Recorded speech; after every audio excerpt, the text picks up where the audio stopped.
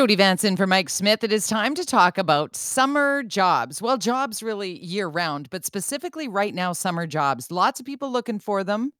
Would you consider Point Roberts, perhaps?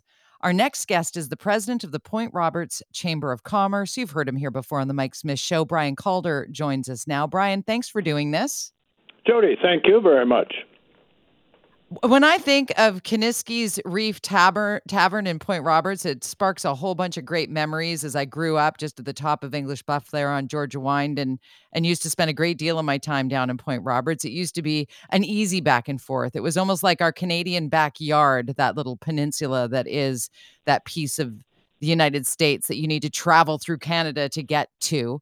Um, what is happening right now with regard to the job market in Point Roberts, the lack of workers that you're facing right now? Well, firstly, Jody, we miss you. Bring your friends and come on back. We need I'll get back there. We're still off when everyone else is recovering, and I wrote to Joe Biden, as you're aware, that when he said our economic recovery isn't leaving anyone behind, and I would generally agree with that, and I voted for him and will do so again. But, Joe, that's a misstatement. You've overlooked 98281 Point Roberts, Washington. And since COVID, we've never recovered like most everyone else has economically.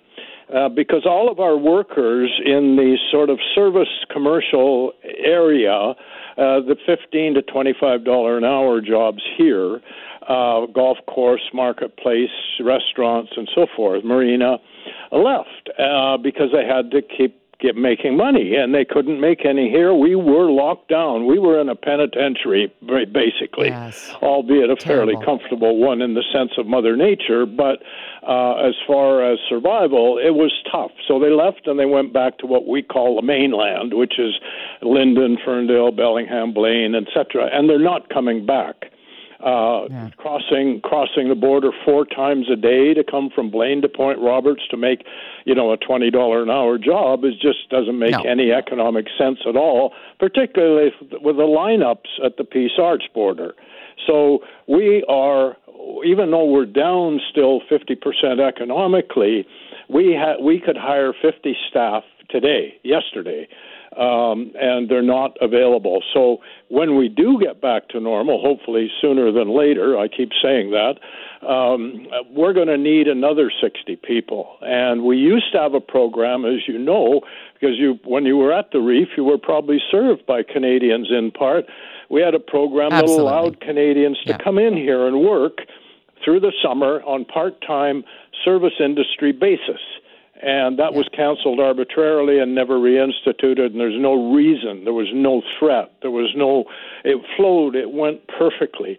But they've just arbitrarily canceled it, says one size fits all. We're treated the same as the Mexican border here in Point Roberts. That's wrong.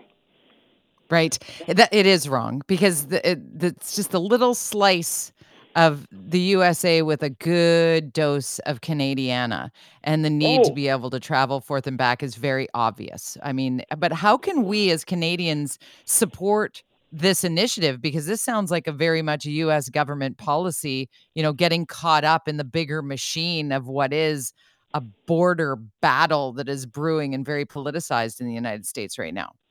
Well, yeah, and it's a military mindset which needs to be changed, and do a threat assessment. You're all big time with, immigration and homeland security and big threats to everybody. Good. Do a threat assessment of Point Roberts. It'll be zero. They've never picked They've never picked a gun up. No. They're arresting kiwi fruits and limes, citrus fruits. For what? We don't have a citrus orchard. I can see it on the Mexican border for Florida and so forth.